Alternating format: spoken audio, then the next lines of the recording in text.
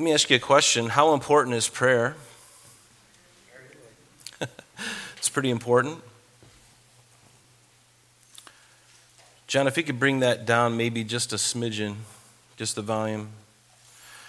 Yeah, it is important. And, the Lord wants us to pray. And He didn't just tell us to pray. He modeled it for us when we have before us today the Lord's Prayer. And so let's read it in its entirety, and then we're going to go back and take a look at it. So notice in verse 1 of chapter 17, and remember Jesus is in the upper room with His disciples just hours before He will go to the cross.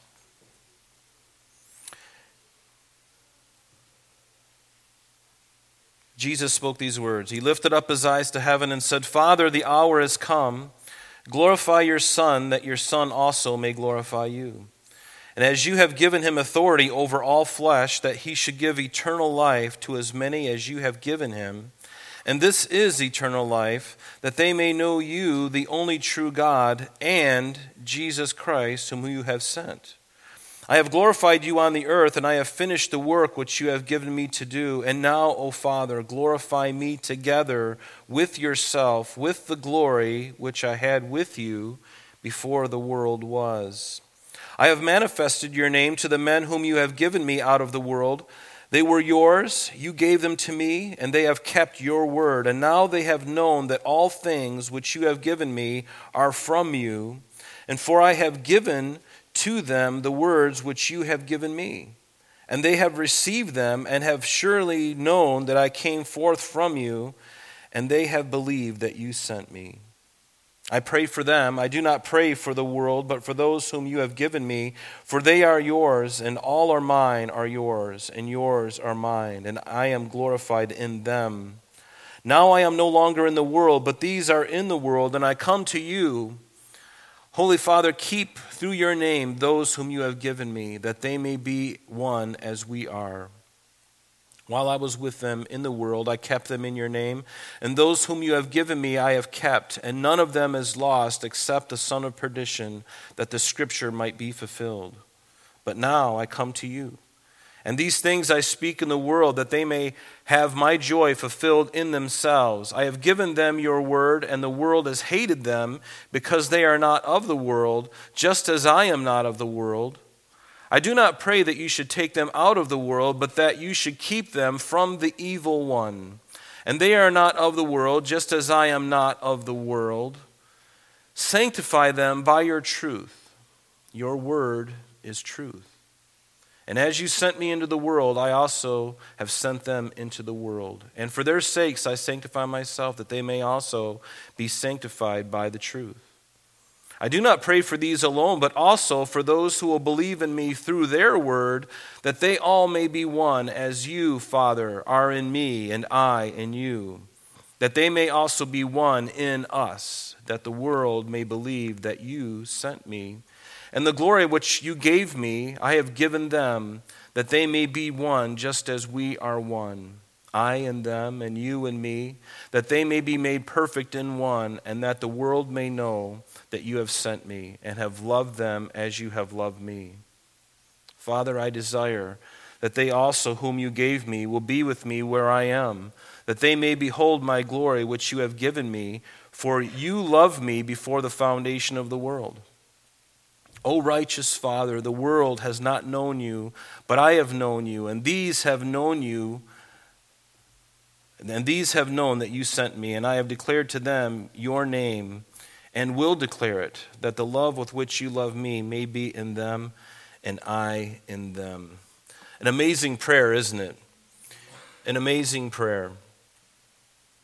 This has often been referred to in the Bible as the Holy of Holies of the New Testament. Just as Isaiah 53 is considered to be the Holy of Holies of the Old Testament, the prophecy of Jesus, the suffering servant that would come. And that's certainly true, but I like to see the whole Bible as the Holy of Holies. But there are certain passages in the Bible, and this is one of them that's really special. It's just really special because, when we think of the Lord's Prayer, turn with me to Matthew chapter 6. Matthew chapter 6.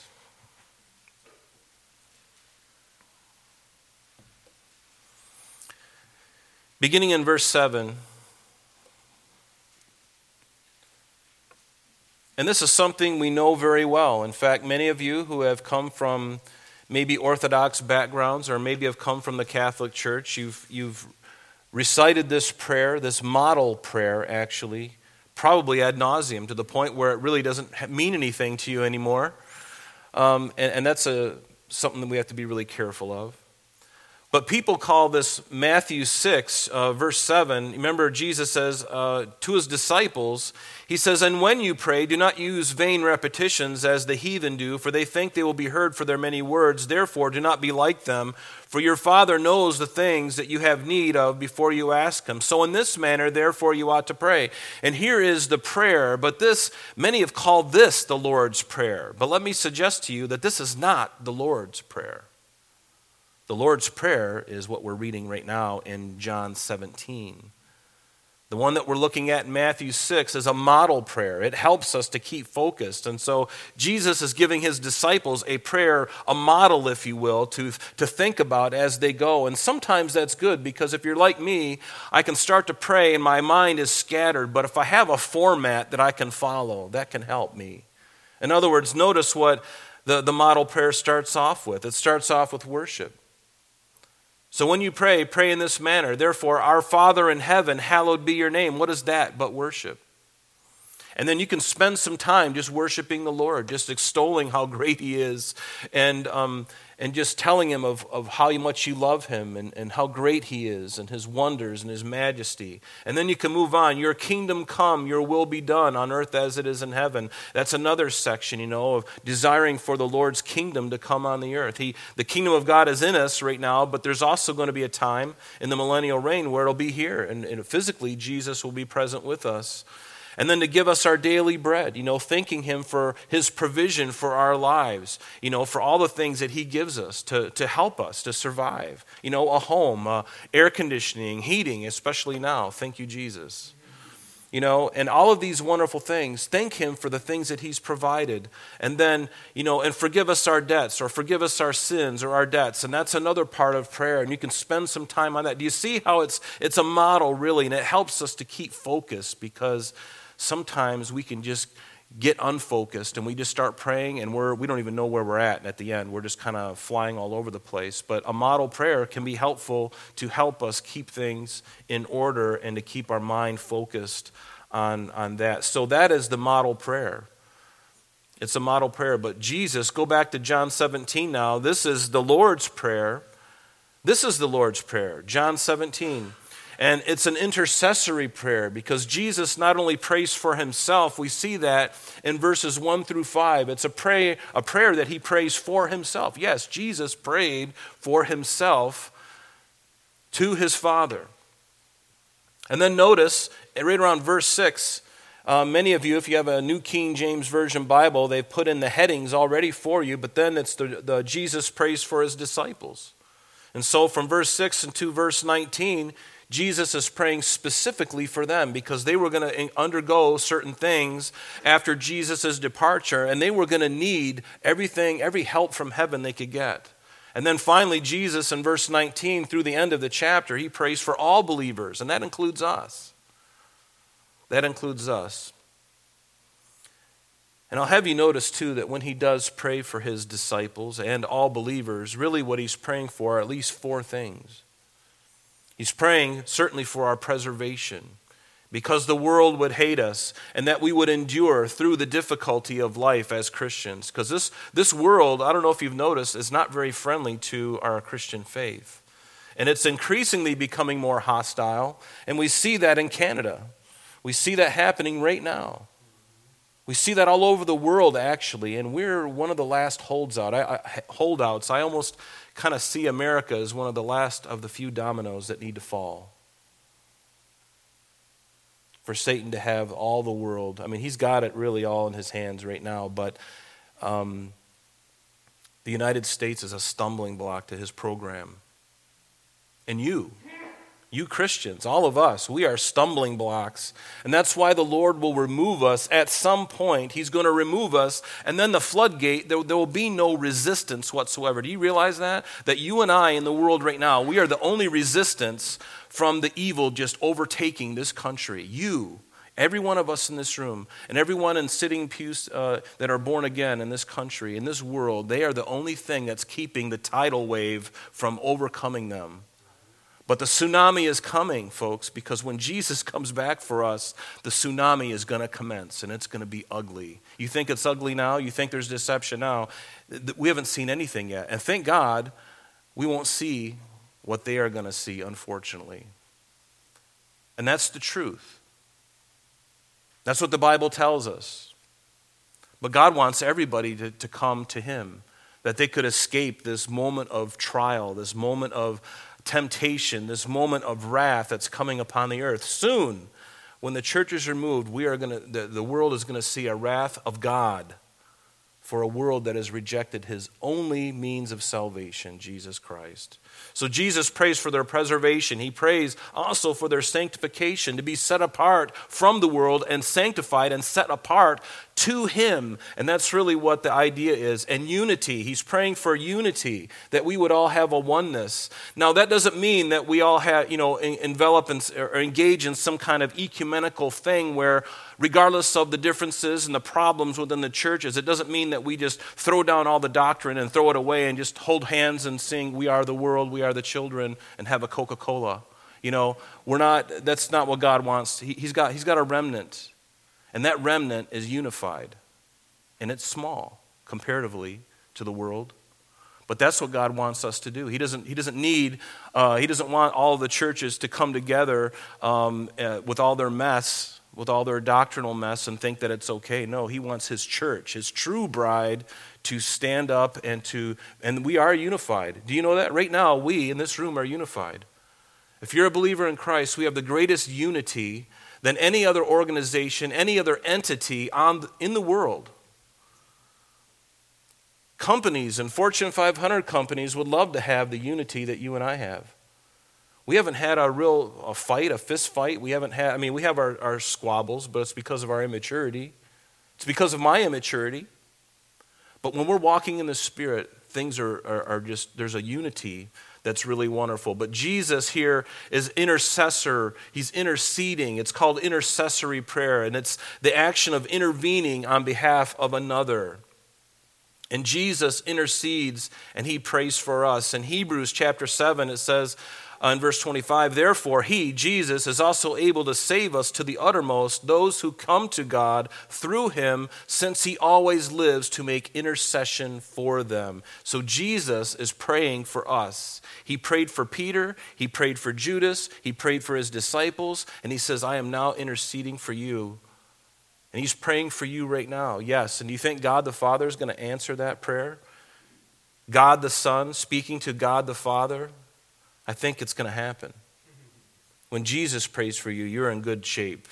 But even the Holy Spirit intercedes for us. In Romans chapter 8, verse 26, "Likewise, the Spirit also helps us in our weakness, for we do not know what we should pray for as we ought, but the Spirit himself," not herself, not itself. Notice it's a him. Sorry I get on a little excited about this. But, we live in a culture where, pronouns are a big deal. And God is not a she. God is not an it.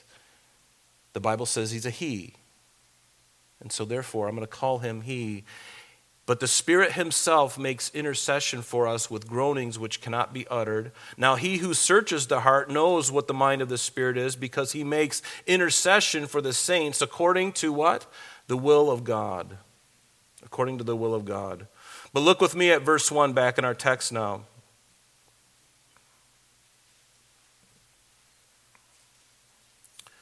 Notice, Jesus spoke these words, and he lifted up his eyes to heaven, and he said, "Father, the hour has come. Glorify your Son, and your Son may glorify you."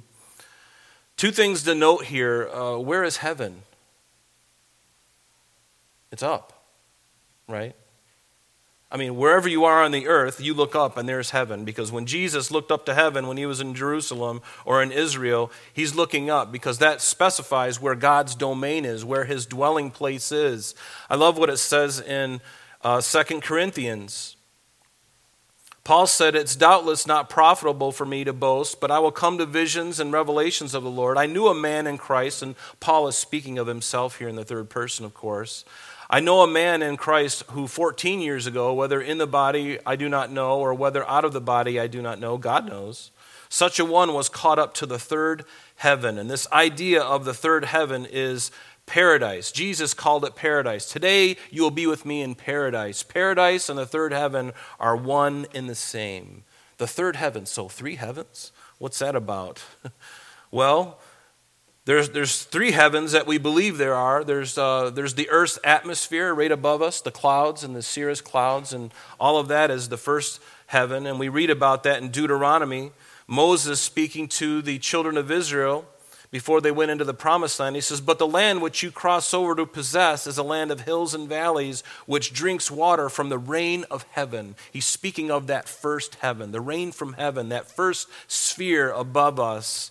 And the second heaven is this interplanetary space, which inhabits the stars and the moon and all the planets and those things that we can see, the galaxies and all of that. That's the second heaven. In Genesis 15, verse 5, when God spoke to Abraham, it says, "Then he," verse 5 of Genesis 15, "Then he, God, brought him, Abram, outside and said, 'Look now toward heaven and count the stars, if you are able to number them.'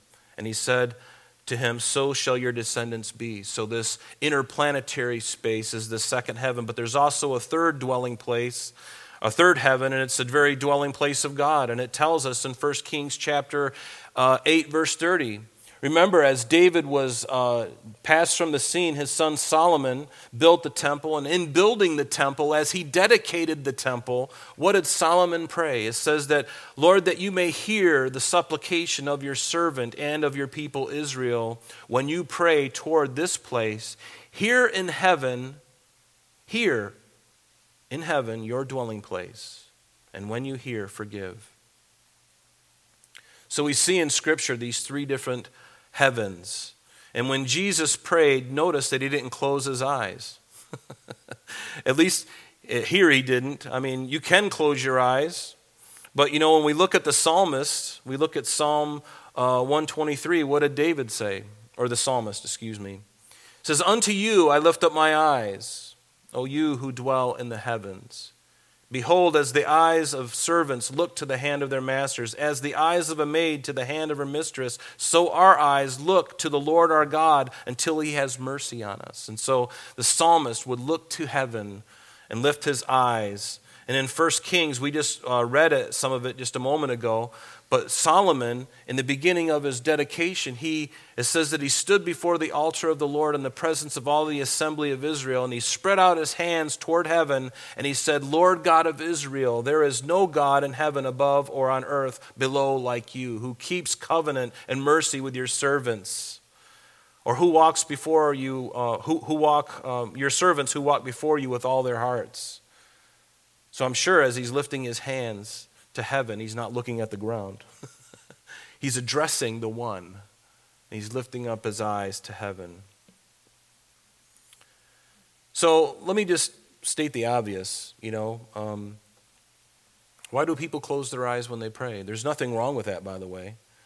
But it's something that, we often think about, why is it? I think part of it is perhaps to reduce the feeling of being uncomfortable. I mean, think of how weird it would be if I'm praying to God and I'm looking at Aiden. And I'm like, "God, you are so awesome. Your majesty is so wonderful. You are just incredible. Lord, I love you." And so when I'm looking at him, he's going to get really uncomfortable as I start to extol his majesty. I mean, there's majesty to extol there, but I'm only kidding. But when I do it, I can close my eyes or I can look up. It doesn't matter. God doesn't care about your position when you pray. He doesn't care if your eyes are open or closed.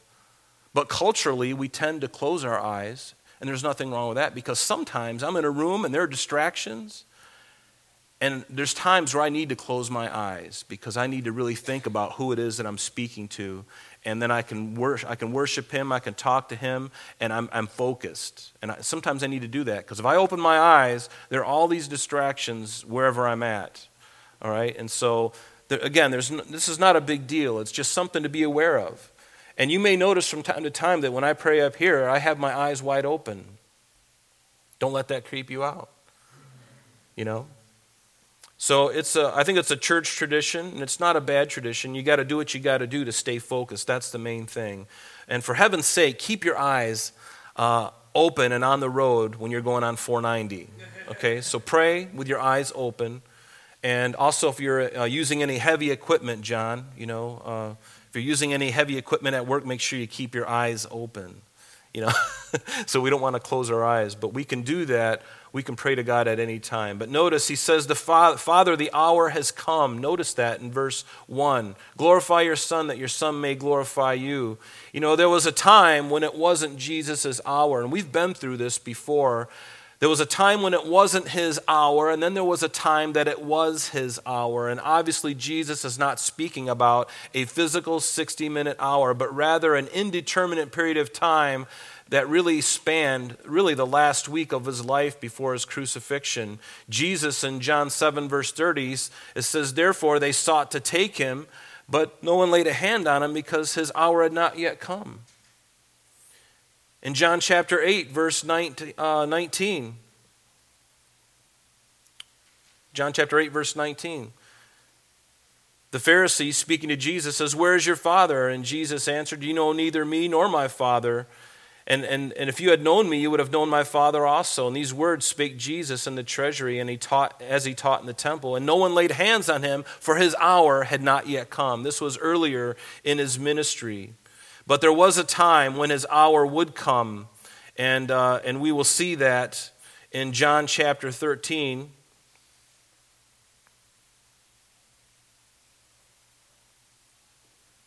Where it says now, and this is the very night that Jesus would go into where he would be with his disciples in the upper room, you remember, and he was there with them. And it says, now before the feast of the Passover, when Jesus knew that his hour had come, having loved his own who were in the world, he loved them to the end. And then here in John 17, Father, the hour has come. The hour has come. This time period of when all things are going to come to pass. The things that have been prophesied. And he says at verse 2, and back in our text, as you have given him authority over all flesh, that he should give eternal life to as many as you have given him. Yes, the God the Father has given Jesus, his Son, authority over all things. That's really encouraging to me because I need to know that he does. In Psalm 2, you know this. The Lord said to me, you are my son. And this is a psalm of David written 1,000 years before Jesus would even be born. And here it's prophesied that Jesus, the very son of David, and yet David's Lord, David would make this prophecy. He says, I will declare the decree. The Lord has said to me, you are my son. Today I have begotten you. Ask of me, and I will give you the nations for your inheritance and the ends of the earth for your possession. You shall break them with a rod of iron. You shall dash them to pieces like a potter's vessel. Jesus is going to have authority and dominion over all of the earth. When he comes back, all dominions, all rules, and all kingdoms are going to be submitted to him. He's going to crush them all, and he is going to be the authority. In Psalm 24, what does it tell us? The earth is the Lord's and the fullness thereof, and the world and all those who dwell therein. It all belongs to him, and it will rightfully be his in the millennium. And in Matthew 28, what did Jesus say to his disciples before he ascended to heaven? We call it the Great Commission. He said, all authority has been given to me in heaven and on earth. So go therefore and make disciples of all the nations, baptizing them in the name of the Father and of the Son and the Holy Spirit, teaching them to observe all things which I have commanded you, and lo, I am with you always, even to the end of the age. I love that. Isn't it nice to know that in the midst of all the chaos, you can rest in Christ? The world around us doesn't have that. They don't believe that.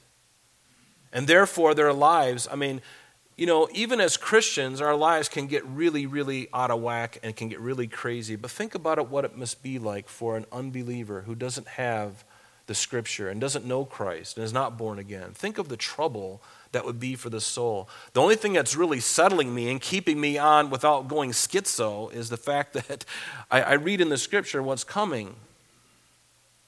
And so when I see those things start to happen, and believe me, they're happening if you got your eyes open. When I see those things happening, my heart is, even though it's unsettling, I know what's the end game. Do you understand?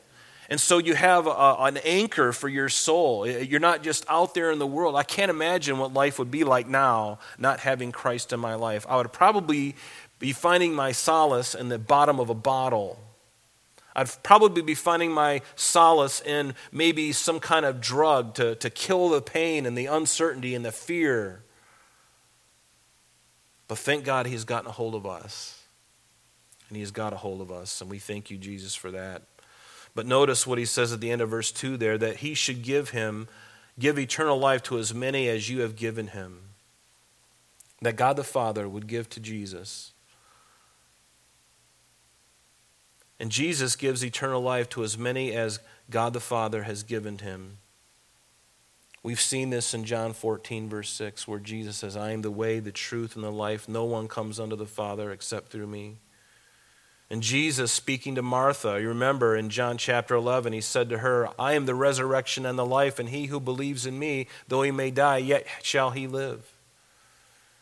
He is eternal life. Jesus is eternal life. Do you know Jesus this morning? He wants you. He wants you. He loves you. He created you. Before you were in the womb, he formed you and knew you. He spoke that to Jeremiah, and we're no different.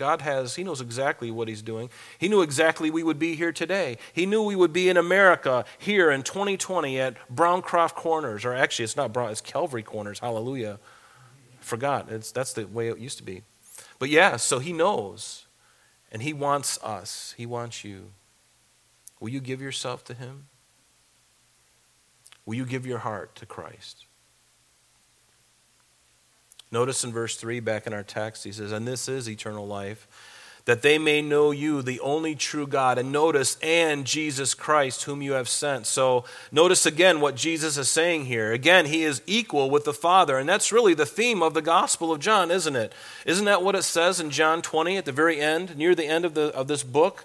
It says, but these things are written that you may believe that Jesus is the Christ, the Son of God, and that believing you might have life in his name. And the Apostle John, who wrote this, also had some very strong words for those who only believe in God but don't believe in Jesus. You can't have it that way, folks. You can't say, well, I believe in God, but I don't believe in this Jesus character.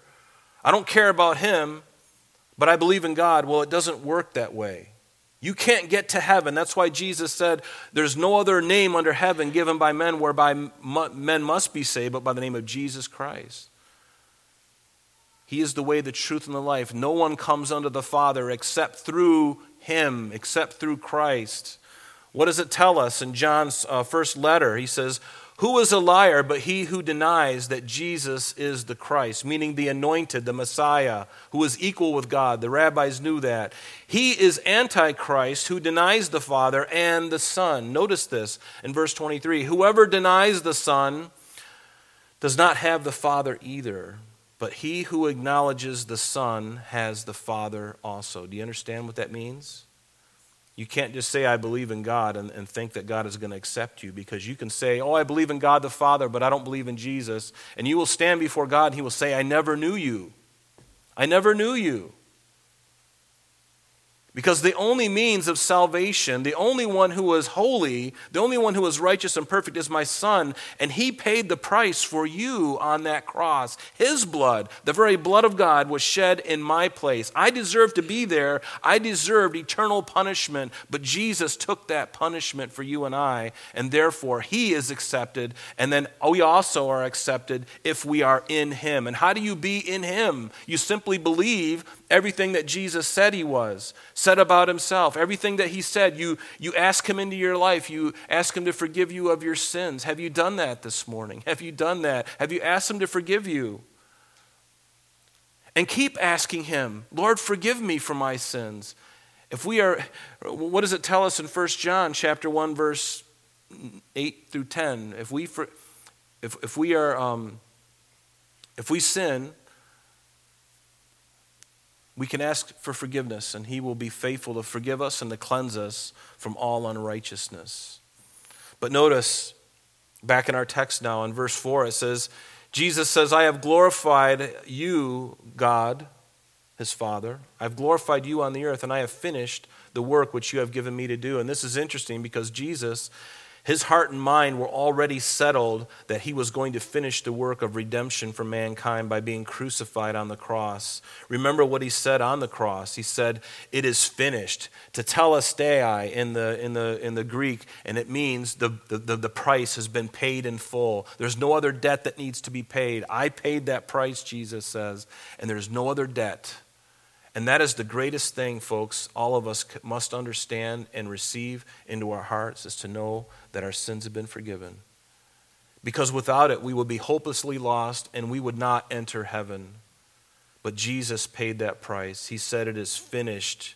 It's finished. And verse 5, he says, and now, O Father, glorify me together with yourself, with the glory which I had. Notice this is really interesting.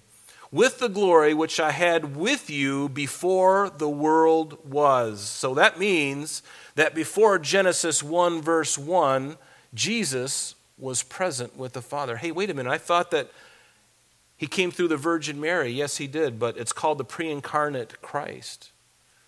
He always lived before he was incarnate in human form. He always existed with the Father. It tells us that, right? In Genesis chapter 1, what does it tell us? In the beginning, God, the Hebrew word is Elohim. It speaks of a plurality, but it's speaking of God the Father, the Son, and the Holy Spirit. He was in the beginning with God, and all things were made through him. Oh, I'm sorry, I'm reading the wrong verse. In the beginning, God created the heavens and the earth. All three of the Godhead, the Father, Son, and the Spirit, were involved in the creation process.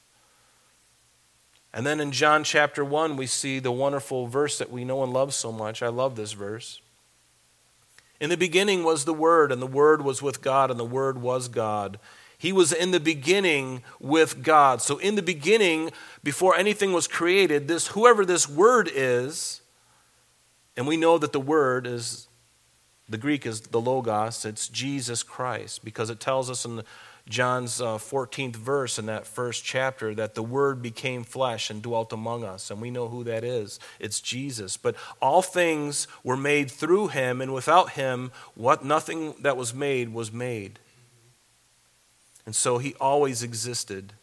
The glory that I had, Father, with you before the world was, he always existed. That's a wonderful thought. I love to get carried away with that. And he says, I have manifested, and notice now, Jesus takes a break from praying for himself, and now for the next verse 6 down through 19, he's going to be praying specifically for his disciples. He says, I have manifested your name to the men whom you have given me out of the world. They were yours. Aren't you glad that you belong to him? There's an ownership there, isn't there? I'm so glad to be owned by God. Because I was owned by Satan for a long time. He had me, and I was just a puppet. And he had me, but he doesn't have me anymore. And he doesn't have you anymore. You may be struggling, but he doesn't have you anymore. All he can do is tempt you and try to mess up your life. But guess what? You're heaven-bound, Christian. If you're a believer, Satan can't take you anymore. Jesus says, I have manifested your name to the men you have given me out of the world. They were yours, and you gave them to me, and they have kept your word. Did they keep it perfectly? No, they didn't, but they did ultimately come around. They were a little slow like you and I like that because I qualify. So now they have known, verse 7, that all things which you have given me are from you. For I have given to them the words which you have given to me, and they have received them and have known surely that I came forth from you, and they have believed that you sent me. We saw this in the very previous chapter in John chapter 16. You might want to put a footnote in verse 8 here and just put in John 16, 25 through 30, because that's really when the light bulb started to go off with the disciples. It started to go off for them. And you can read that on your own. But basically Jesus, let me just read it to you. And this is John 16, verse 25. And we looked at this last week. But they're finally getting it. It's just taking some time. And maybe you're in that same place of, it's going to take some time. You know, when I first heard the gospel, it took a while for it to kind of sneak up on me. And that's really what I felt like. It was like, for me, it was a gradual thing, until the moment when God just said, okay, you've heard enough. I've told you, I've had people sharing with you, Rob, for years, and now there was like the decision time. And that took a moment. That was in an instant. But prior to that, God was grooming me in a sense. He was trying to woo me to get my interest and show me the truth about who he is and who I was. And boy, there's such a big difference between the two of us.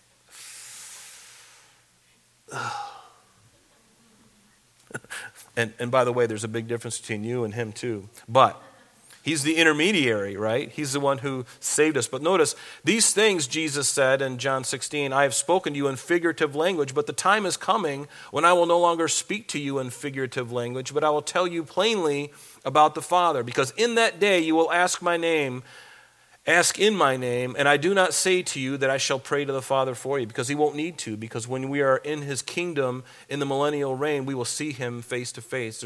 Jesus won't need to be praying for us, because we can ask right then and there. For the Father himself loves you because you have loved me and have believed that I came forth from God. I came forth from the Father and have come into the world. Again, I leave the world and go to the Father. And his disciples had a eureka moment. And then they said to him, see, now you are speaking plainly and using no figure of speech. Now we are sure that you know all things.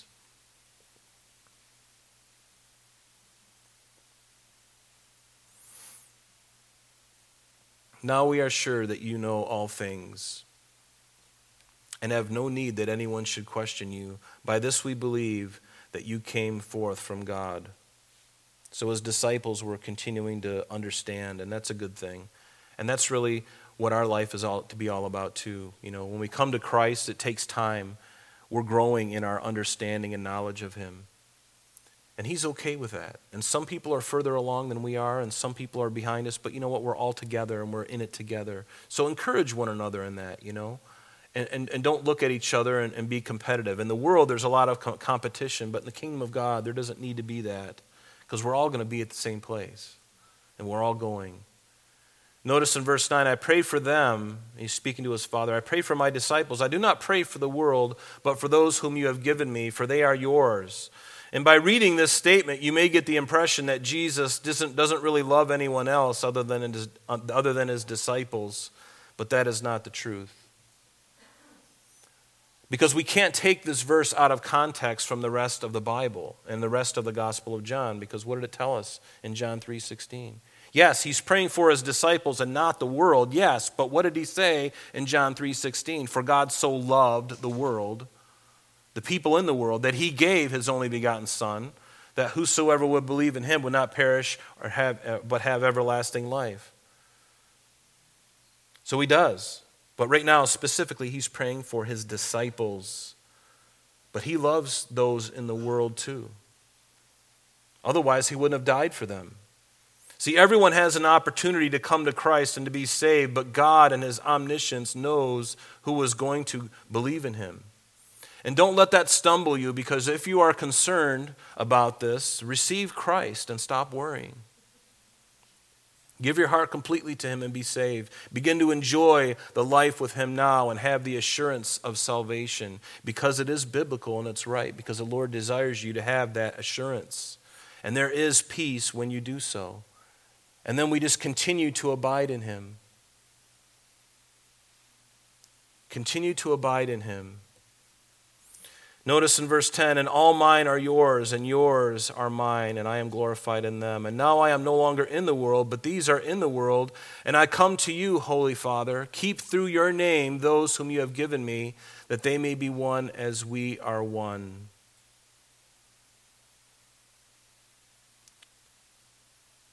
Keep through your name. That's a great name, isn't it?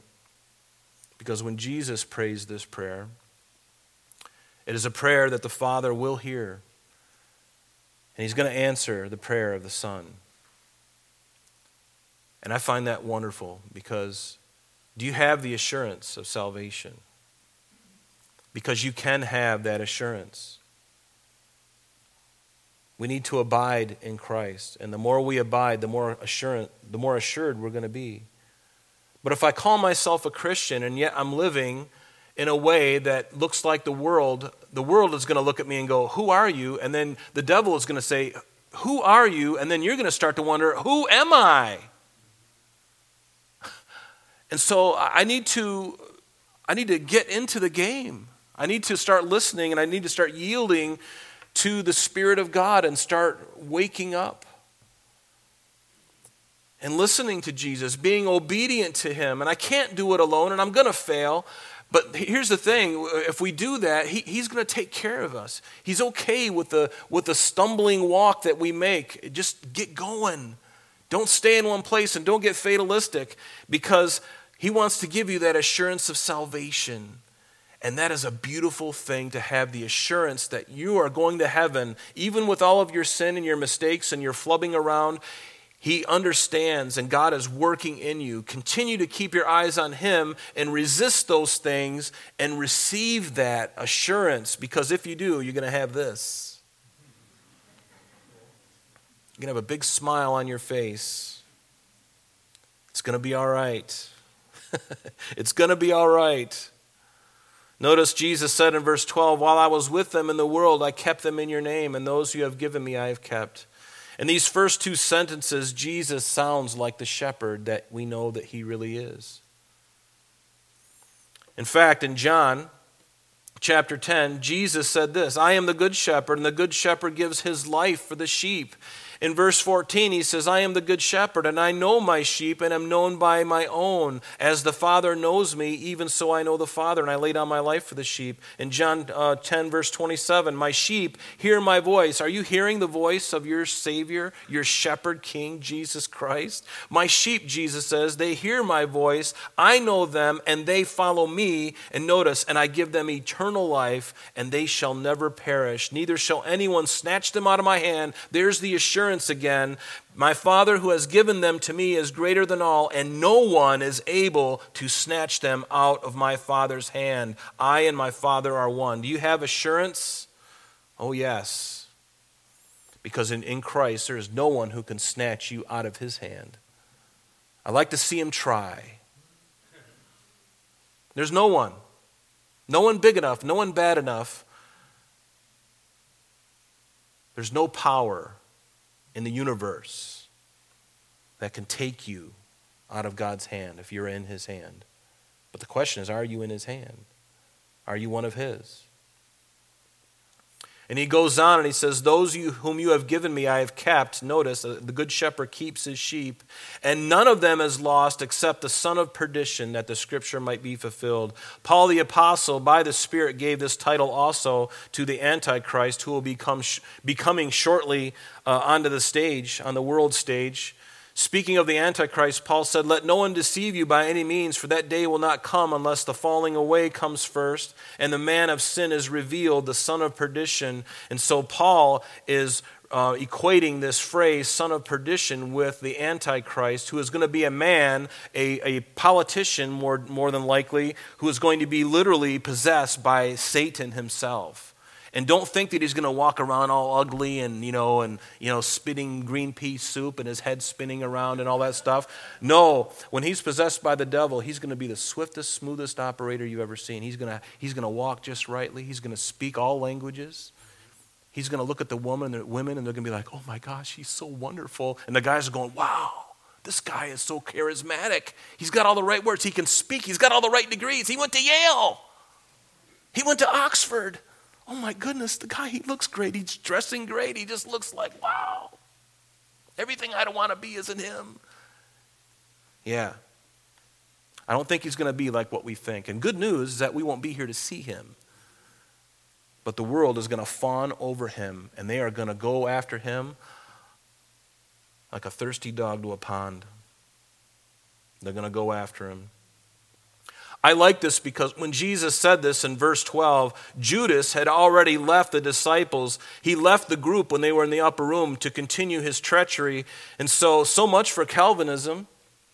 Calvinism says, well, God is sovereign completely, and God knows who's going to come to him, and everybody else is damned to hell. They don't have a choice in the matter. But let me ask you this. If God was only sovereign and man had no choice in the matter of his salvation and his course of life, then why was Judas Iscariot even chosen to be among the 12 in the first place when God the Father and God the Son knew he would eventually betray Jesus? That's one for the Calvinists to sort out. The Lord knew who Judas was when he chose him, but yet he chose him. And why is that? Because Judas had the same opportunities to believe and to receive Christ like the rest of them, but his own heart, he would not. And he was the only one out of Jesus' fold, out of all those 12, he says only one is lost, the son of perdition. And it's not because Jesus didn't give him the opportunity. It wasn't somehow written in the books to where Judas had no opportunity. No, Jesus gave him every opportunity up to the very end to receive him. In fact, even in the upper room, you remember, he made him the guest of honor. That's where Judas was seated, right to the left of Jesus in that triclinium. That was the place of the guest of honor, and Jesus made him the guest of honor that night. And that man, out of his own heart, his own decision, he chose to betray Jesus Christ. He had every opportunity, just like Peter and John and the rest of them, but he would not. He would not, but he had every opportunity, and God knew this. And yet, he chose him to begin with. He chose him. Jesus, what does it tell us? Jesus in John chapter 6, Jesus answered them and he says, "Did I not choose you, the 12, and one of you is a devil?" He spoke of Judas Iscariot, the son of Simon, for it was he who would betray him, being one of the 12. And even in the Old Testament, there were scriptures that prophesied of a man who would come alongside Jesus and betray him. And we know his name now. The Bible didn't tell us his name, but it was certainly Judas. In Psalm 41, David says, "Even my own familiar friend whom I trusted, who ate my bread, has lifted up his heel against me." And in Acts chapter 1, beginning in verse 15, it says this. "And in those days, Peter stood up in the midst of the disciples," and this was around the day of Pentecost, "although the number of the names was about 120, and he said, 'Men and brethren, the scripture had to be fulfilled, which the Holy Spirit spoke before by the mouth of David concerning Judas.'" Yes, David prophesied, in the Spirit, prophesied of Judas, and Peter says that right here. The scripture had to be fulfilled, which the Holy Spirit spoke before by the mouth of David, 1,000 years before it happened, by the way, concerning Judas, who became a guide to those who arrested Jesus. For he was numbered with us and obtained a part in this ministry. Now this man purchased a field with the wages of iniquity, and falling headlong, he burst open in the middle, and all of his entrails gush out. That's kind of nice right before lunch, isn't it? "And it became known to all those dwelling in Jerusalem, so that the field is now called in their own language, Akeldama, which is the field of blood. For it is written in the book of Psalms," and here it is, "Let his dwelling place be desolate, and no one live in it." And so Peter is quoting from Psalm 69, speaking of Judas. And then he goes on and he says, "And let another take his office," or his bishopric. And that was his order, his being an apostle. And that was in Psalm 109, verse 8. So Judas was following his own heart. God just had the wonderful advantage of being omniscient and omnipresent. But now I come to you, Jesus said, and these things I speak in the world, that they may have my joy fulfilled in themselves. And I have given them your word, Jesus says to the Father. And the world has hated them because they are not of the world, just as I am not of the world. I do not pray that you should take them out of the world, but that you should keep them from the evil one. Yes, this sounds very reminiscent of that model prayer in Matthew chapter 6 where it says, and lead us not into temptation, but deliver us from the evil one. Same thing here. And he goes on and he says, these are not of the world, just as I am not of the world. So verse 17, he says, sanctify them by your truth. Your word is truth. Literally purify or consecrate them. Set them apart from the world and unto me. That's what sanctification is. To be set apart from something and set apart to something. And folks, we're in either one of those two camps. You're either set apart to the world or you're set apart to Christ. But we as Christians, oftentimes we like to have one foot in the world and one foot in the kingdom, and you're going to be a miserable Christian if that's your experience.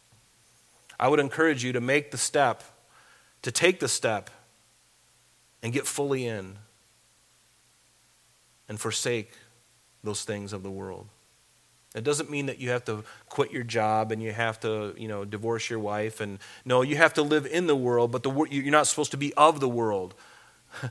Think of how long it took God to get the Israelites out of Egypt. It took them just a couple of months to get them out of Egypt. Or actually one night, actually. But it took them 40 years to get the world out of them. And it still wasn't complete. The world was still in them, and yet he delivered them. And the same is true for us, and we need to forsake those things and get fully in. I would encourage you to just make your calling and your election sure. Because the Lord loves you. There's no better time than the present. No better time than the present. And notice what it says in verse 18, and you have sent me into the world, and I have also sent them into the world. And again, we see this in the Great Commission. We already looked at this, that, to go into all the world and to make disciples. But notice in verse 19 now, he says, and for their sakes, I sanctify myself, that they may also be sanctified. What? By Fox News?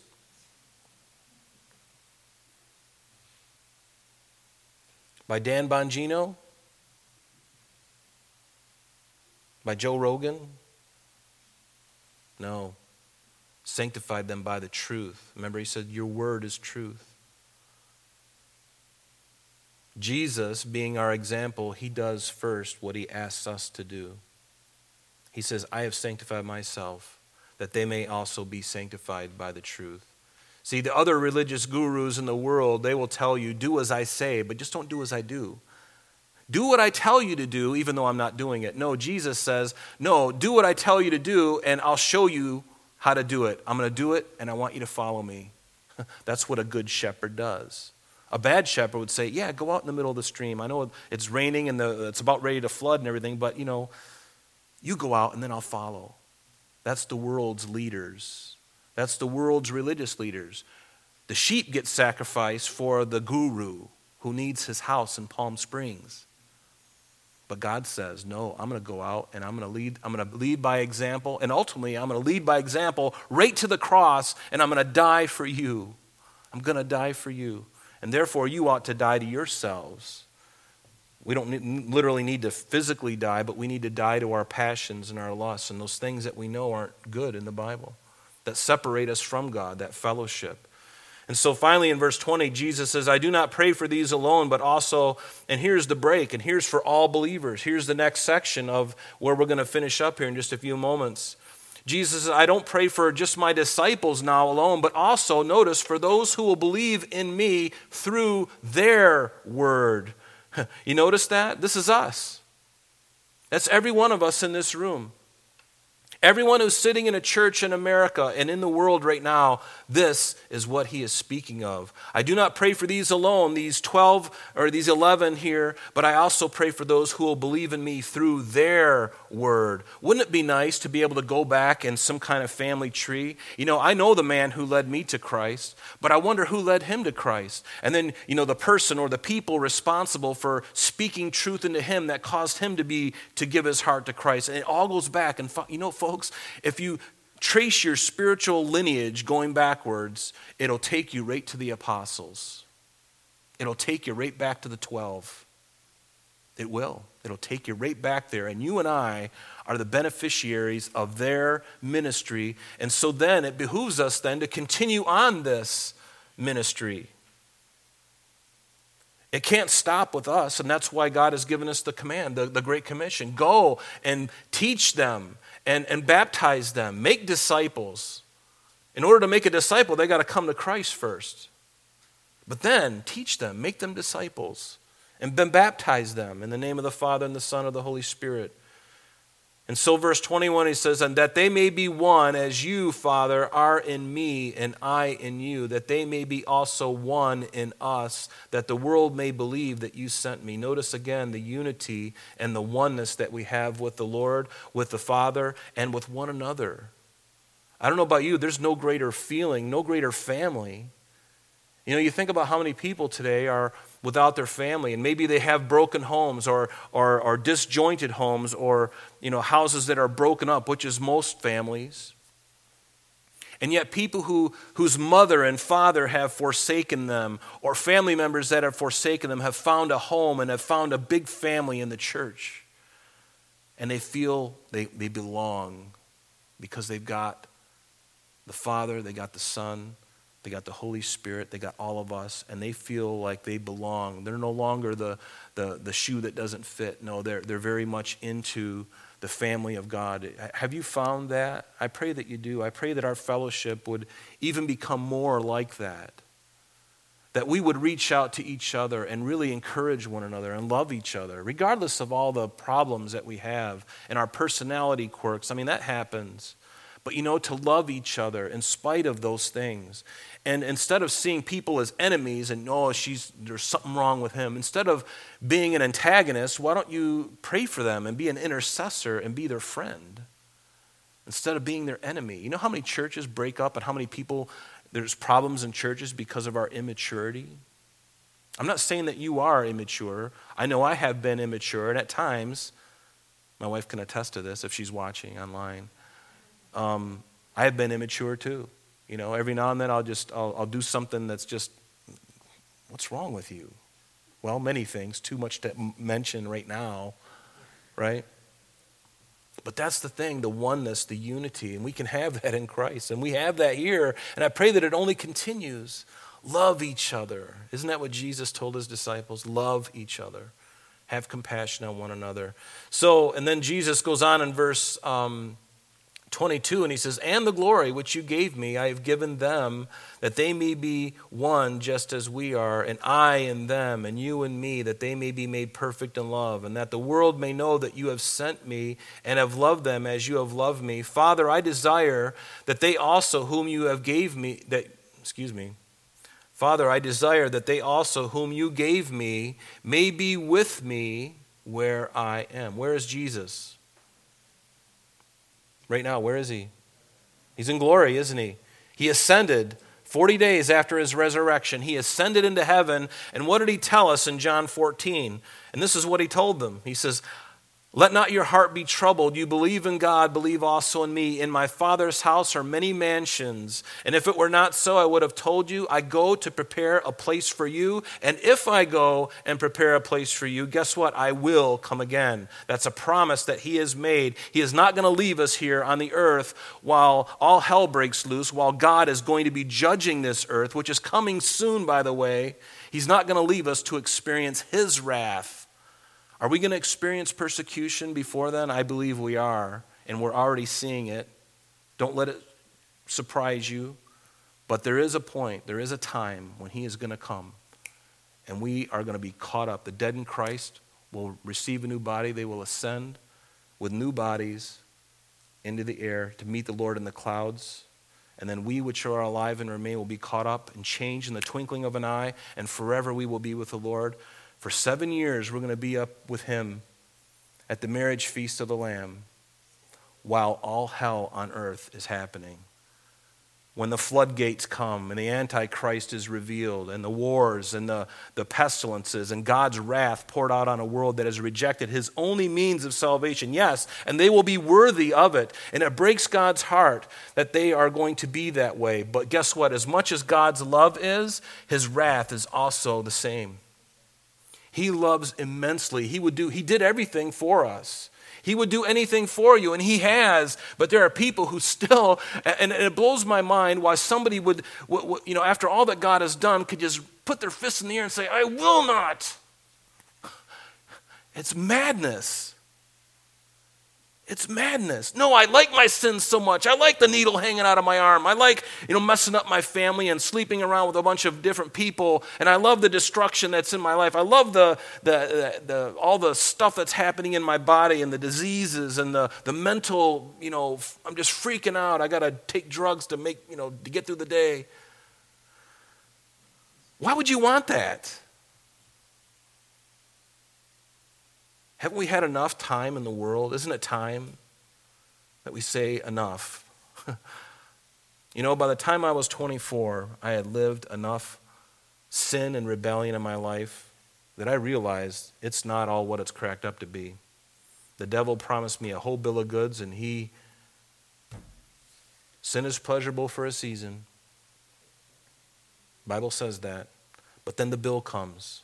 Then the despair comes, then the heartache comes, and the disgrace and the guilt, and then the pain and the destruction. That's the bill that has to get paid. And we can't pay it. Jesus paid it. Come to Christ. He goes on in the last 2 verses here. He says, O righteous Father, the world has not known you, but I have known you. And these have known that you have sent me, and I have declared to them your name, notice, your name, and will declare it, that the love with which you love me may be in them, and I in them. We are one in Christ, and we are one with the Father, and guess what? We are one with each other because of Christ, of what he's done and what he's doing in your life, in our lives together. Aren't you blessed? Aren't you blessed? Hallelujah! Yes. Love him. Give your heart again. Just, if you're here this morning or you're listening or watching online or whatever, change today. The Lord is knocking. He's knocking on the door of your heart. Will you accept? Will you open that door? Or will you, like the people in Revelation, when all hell is breaking loose, are you going to be one of those to stand up and say, I will not have this man rule over me, and I'm just going to do my own filthy, heroin addiction. I'm going to continue in this way because it's the only thing that makes me feel good. And that's where the devil has got them. And God wants to set them free. Are you going to be like that? Or are you going to say, you know what, I've had enough. It didn't take me very long. I respond to pain really well. Whenever something's happening in my body even, where I'm really starting to feel pain, I'm the first one to run to my knees and say, Lord, what's going on? Forgive me, Lord. Even if I didn't do anything wrong, or even if I'm not sure of what I did wrong, I'm going to go to him and say, Lord, is this a result of my stupidity? Have I done something? And if not, Lord, I get that, and maybe it's just, part of life, and it is. But run to him. Have enough of it. Give your heart to Christ today. And if you have not given your heart to Christ today, would you please come? You don't have to come up and have somebody pray for you. You can do it in the privacy of your own will, but do it today. Give your heart to Jesus. He's praying for you. He's been praying for this very moment, this day. Today is the day of salvation, not tomorrow. All you've got is today. You don't know what tomorrow holds. Today is the day. And for those of you who have known Christ for a long time, continue to draw close. Continue to draw close to him. And let him love you. Let him heal you. Call out to him. Amen? Let's stand and let's pray. Father, we thank you for this day, and we thank you for this prayer of Jesus. Thank you, Lord, that you're praying for us even right now. And Lord, there are some in this room or in the hearing of this message, Lord, that you've touched their heart. And Lord, help us to not take these moments like that for granted. Lord, may we run quickly to you. I pray for every hurting heart, every heart that's broken for various reasons. Would you please touch that broken heart? Would you please touch that soul that's in despair and has no hope?